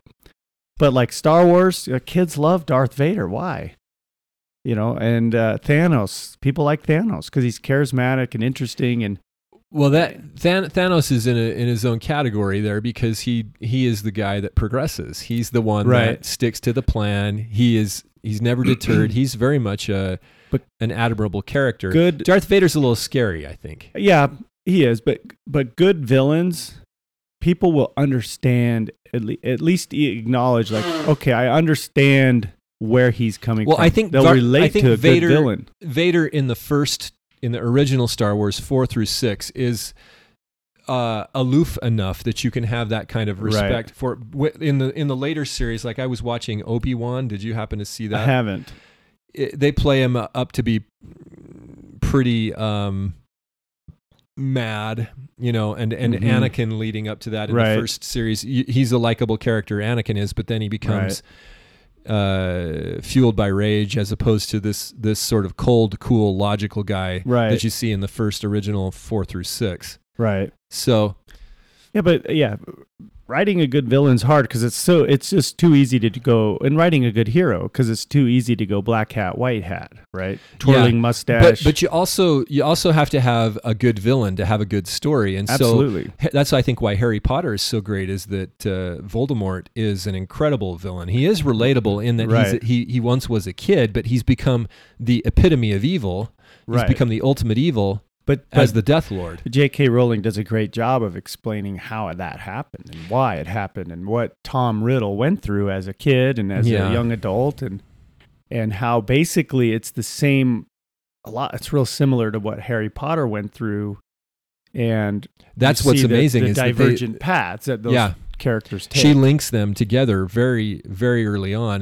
Both of them think they might be the heir of Slytherin, and it turns out we find out who that is. And Harry, he has greater things afoot in his life. He has a greater path to follow.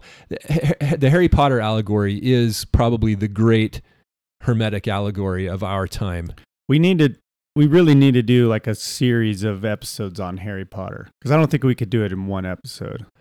No, we'd have to go book by book. Yeah, and that would be. But that would take some time. But I would need to rewrite it or reread it with some notes and things. Yeah, but we would need to lay out the Jordan Bruno cosmology, which I think is that's a 4-episode endeavor. That's a long one, but we would need to lay that out. It would kind of have to be like a classroom environment. We need to lay that out, and I think it's not my cosmology. I would attribute it to Joseph Smith and Hugh Nibley, and Dante, Egyptian religion. Mm-hmm. But we can excuse ourselves. We can allow ourselves to go there. I mean, Joseph Smith went to Egypt. Metaphorically speaking or figuratively speaking, with the hypocephalus or the facsimiles 1, 2, and 3 in the Book of Abraham. Well, Nibley went there literally to better understand Joseph. So Nibley Joseph. Nibley's the guy. Yeah, Nibley's the guy that kind of cobbles this all together, and he never really says it outright because he was writing at BYU, or not really writing. He was teaching at BYU. People don't realize that his books aren't really books that he wrote. There are a couple of books that he wrote, but most of the material that you have on Hugh Nibley is just his students having put together all of his essays and speeches and whatnot in similar topics by category into these books, and they're incredible. So it's kind of hard to go through it all and kind of get the overall picture. But I think that so that's why I would call it my version of that, or my understanding of that. I would lay it out and tell you what I think we're seeing as we look at Joseph Smith's lens on the ancient works, because you can look at the scriptures this whole discussion starts with the history of Scripture. You have to ask yourself, what is Scripture? See, we want to say that myth is different than Scripture, that for some reason our canonical works are true, but the Greek myths are not. But that's what the word mythos means. It means word. It is the word. It's like similar to logos, but it's not quite the same. Logos means also word or teaching or whatever. Mm-hmm. The famous usage of the word logos is in John chapter 1, where he says, "Enarche ho logos." So in the beginning was the Word, and the Word was with God, and the Word was God. Mm-hmm. So that's why Jesus gets considered the Word, but gets considered to be the Word. But the Greek mythos is also considered to be the Word of God, and these are the true stories. It's their scriptures, is what I'm saying. So one man's myth is another man's scripture, and it turns out when you really look at the history of the Old Testament, a lot of that is what we in the modern world would consider myth or legend. And Hugh Nibley is very frank about that. In the 3rd chapter of the book Enoch the Prophet, he says it. He says the garden story and the flood story, that they have done more damage to Christianity than any other. These are the bases of Christianity are the garden and the flood stories. And he says that they're nursery tales. He says that they ought to be understood metaphorically, and that they're nursery tales told to children, and that as we become adults, we need to expand our minds beyond that. Mm-hmm. And so that's where our jumping off point is as we get into, well, what is Scripture? And that is, of course, narrative, which is what we've been talking about. Narrative that is supposed to illuminate the actual reality for us, help us to figure out where we are and who we are and what in the hell we are doing here, and where are we, right? Right. So what is this hellish world that we're in? Is it hell, or is it just a test? It's Iowa. It's Iowa. Oh, I love that one. Well, the great myths of our time and all time almost all come down to the same thing. And that is the answers or ways to answer those questions. Who are we, and what are we doing here? And how do we get out of this? How do we get out of this hellish dome that we're trapped under? And like Truman, you got to sail the seas and bust through the limits. You have to confront the storm and the creator, which is, it turns out, the false creator. Right. It's, yeah. Yeah, and the great myths, the great stories, the great movies, books, songs. Well, I would have a lot of fun doing that, but I don't know that our listeners would want to go through it. I'm not sure if you would want to listen to me monologuing very much. Well, what we have to do is we need to create a Patreon so people can pay us to do these things. all the big podcasts are doing that now. Also, what I think we should maybe do is like you're new here page on the website, and we can maybe start here and grab 10 episodes. Check out these episodes. They give you some good background. I run into a few people that are like, oh, I'm so far behind and I'll never catch up. And it's like, well, we don't. Is it cumulative? I'm like, you can just pick it up and put it down wherever you want. We'll reference a few episodes. We've got a few episodes that I think give some good context, but a lot of times we're just ranting and raving about vaccine mandates, gun laws, and I think and readers or false statements made in the Gettysburg Address. Listeners will have to chime in here. And do you guys want to see more of that kind of current event reactions type stuff, or more like getting into stuff like we've talked about today? If we did a series on Harry Potter, we could go 7 weeks because there's 7. Right, but He's got to go through 7 levels of teaching. It'd be 7 weeks, but it couldn't be 7 consecutive because it would take me longer than a week to go through each book. Oh, you want to read the books concurrently? I would have to go back to the books again. I would. They're not like right on the tip of your brain. It's been a while since I've read them. I've read them a couple of times. They're very excellent, very very excellent material. But I would want to. Rolling and your crew, whoever that was. What I envision is going out and buying a fresh set of paperbacks of the whole series that I can mark up. Oh, you're going to mark them up like they were scriptures? No, just making notes. Well, what's the difference? What, I ask you, is the difference? Nothing. There's no Okay. difference. You mark stuff that you want to go back the to point and remember. The point is that some group somewhere said that your canonized works were the thing, Right. but then this other thing wasn't, right? Right. It- Well, I think that series could be a lot of fun for us. Like, who cares what the listeners think? We Well- would have fun. Well, I doing think it. I think all scripture, everything you think is scripture and everything you think isn't, should all be measured by the same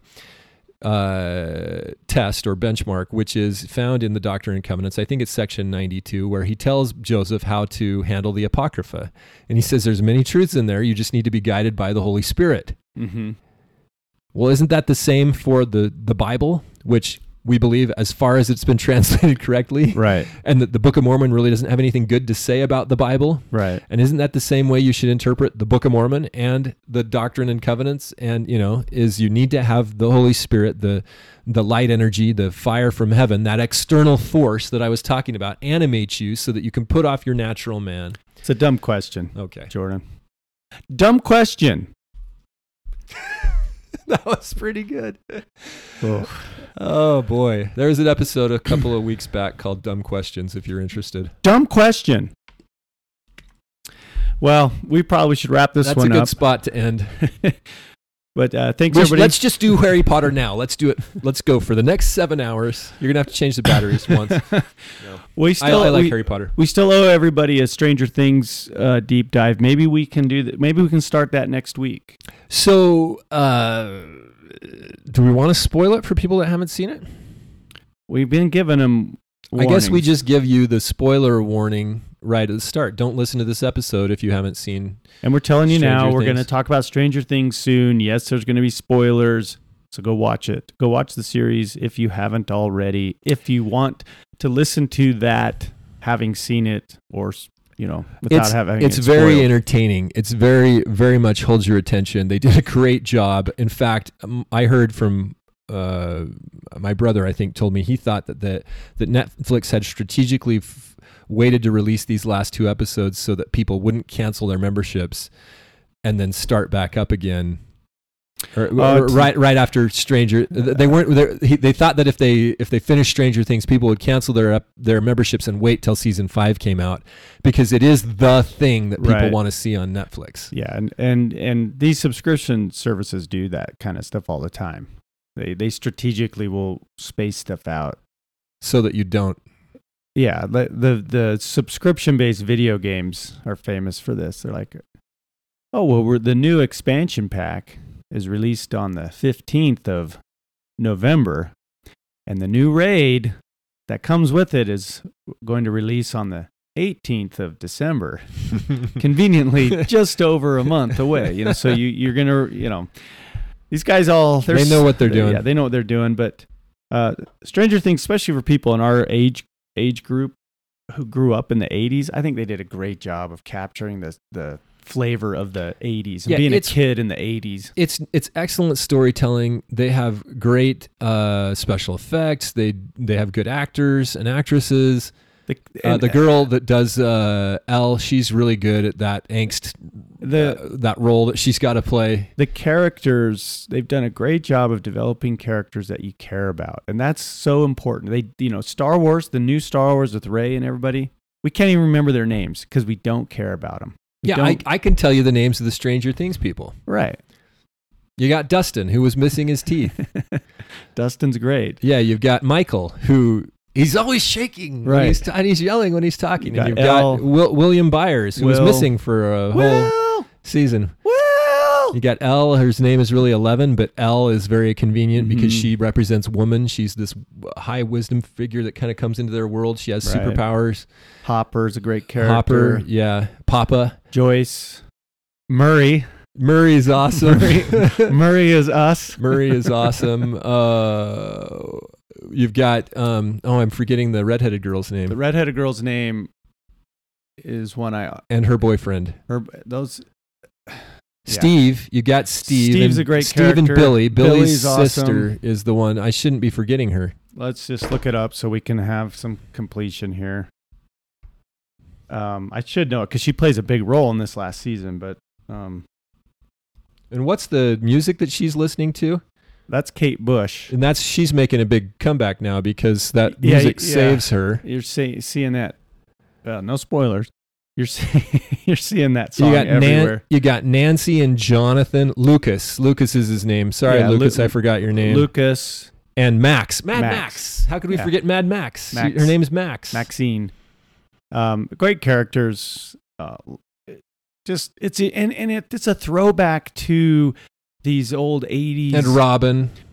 Robin's great. It's a throwback to these old 80s cohort movies where, kind of like Goonies, where these groups of friends go on these great summer vacation adventures. And they keep getting thrown back into these situations that are difficult. Stand By Me comes to mind, or these group of kids get into a pickle. And such good storytelling. They just do a great job getting everybody involved, and they have these different like sub narratives running through the whole thing. You end up with Hopper and Joyce and Murray in Russia. And it's like, how did Hopper get to Russia? I guess we never really are going to know. You got the kids that end up in California. Yeah. Well, and here again, like I said in the beginning, you have this story about these evil government oligarchy CIA types that are experimenting and kidnapping children, and that would never happen, right? Never. Former Utah County Attorney David Levitt, that would never happen. It's so absurd that it just debunks itself, right? Tragically mentally ill. Well, tragically mentally ill. We've come full circle, maybe not circle. We've kind of made a figure eight or something. But so we'll let everybody go. Look, I think this is a fun discussion. I'm glad we're getting back to the movies. We both love movies and stories, and narratives control us. Narratives rule us. What are the narratives that dominate your life? That is a good question. I think we all should ask ourselves. What are the narratives that are dominating your life? Safe and effective narratives. If you're paying too much attention to the wrong storytellers, and you just brought up one of the storytellers, then maybe you need to make a time budget like Catherine Austin Fitts recommends and limit the amount of time. Maybe Jordan Bruno needs to make a time budget. Find the right storytellers. Find the people telling you true stories. Stories that are rooted in eternal in the truths, actual reality. Actual reality. And reality.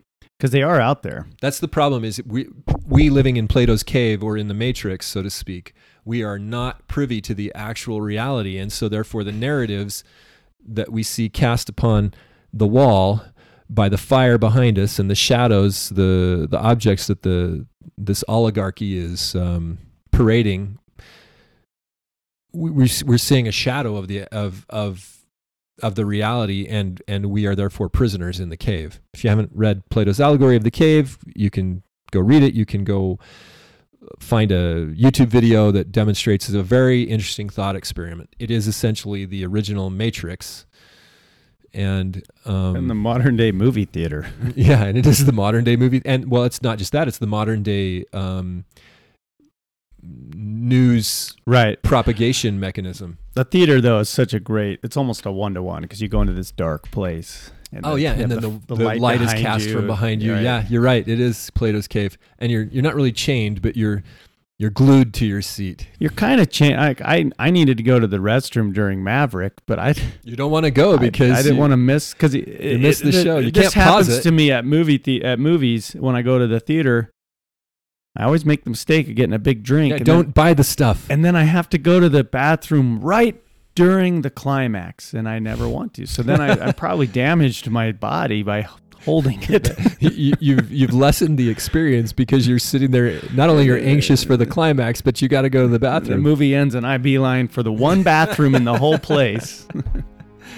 Okay. All right. Well, thanks, everybody. We are the Mind Virus Podcast. Find us at mindvirus.show. Leave comments, feedback. We love hearing from our listeners. And subscribe to us on Patreon.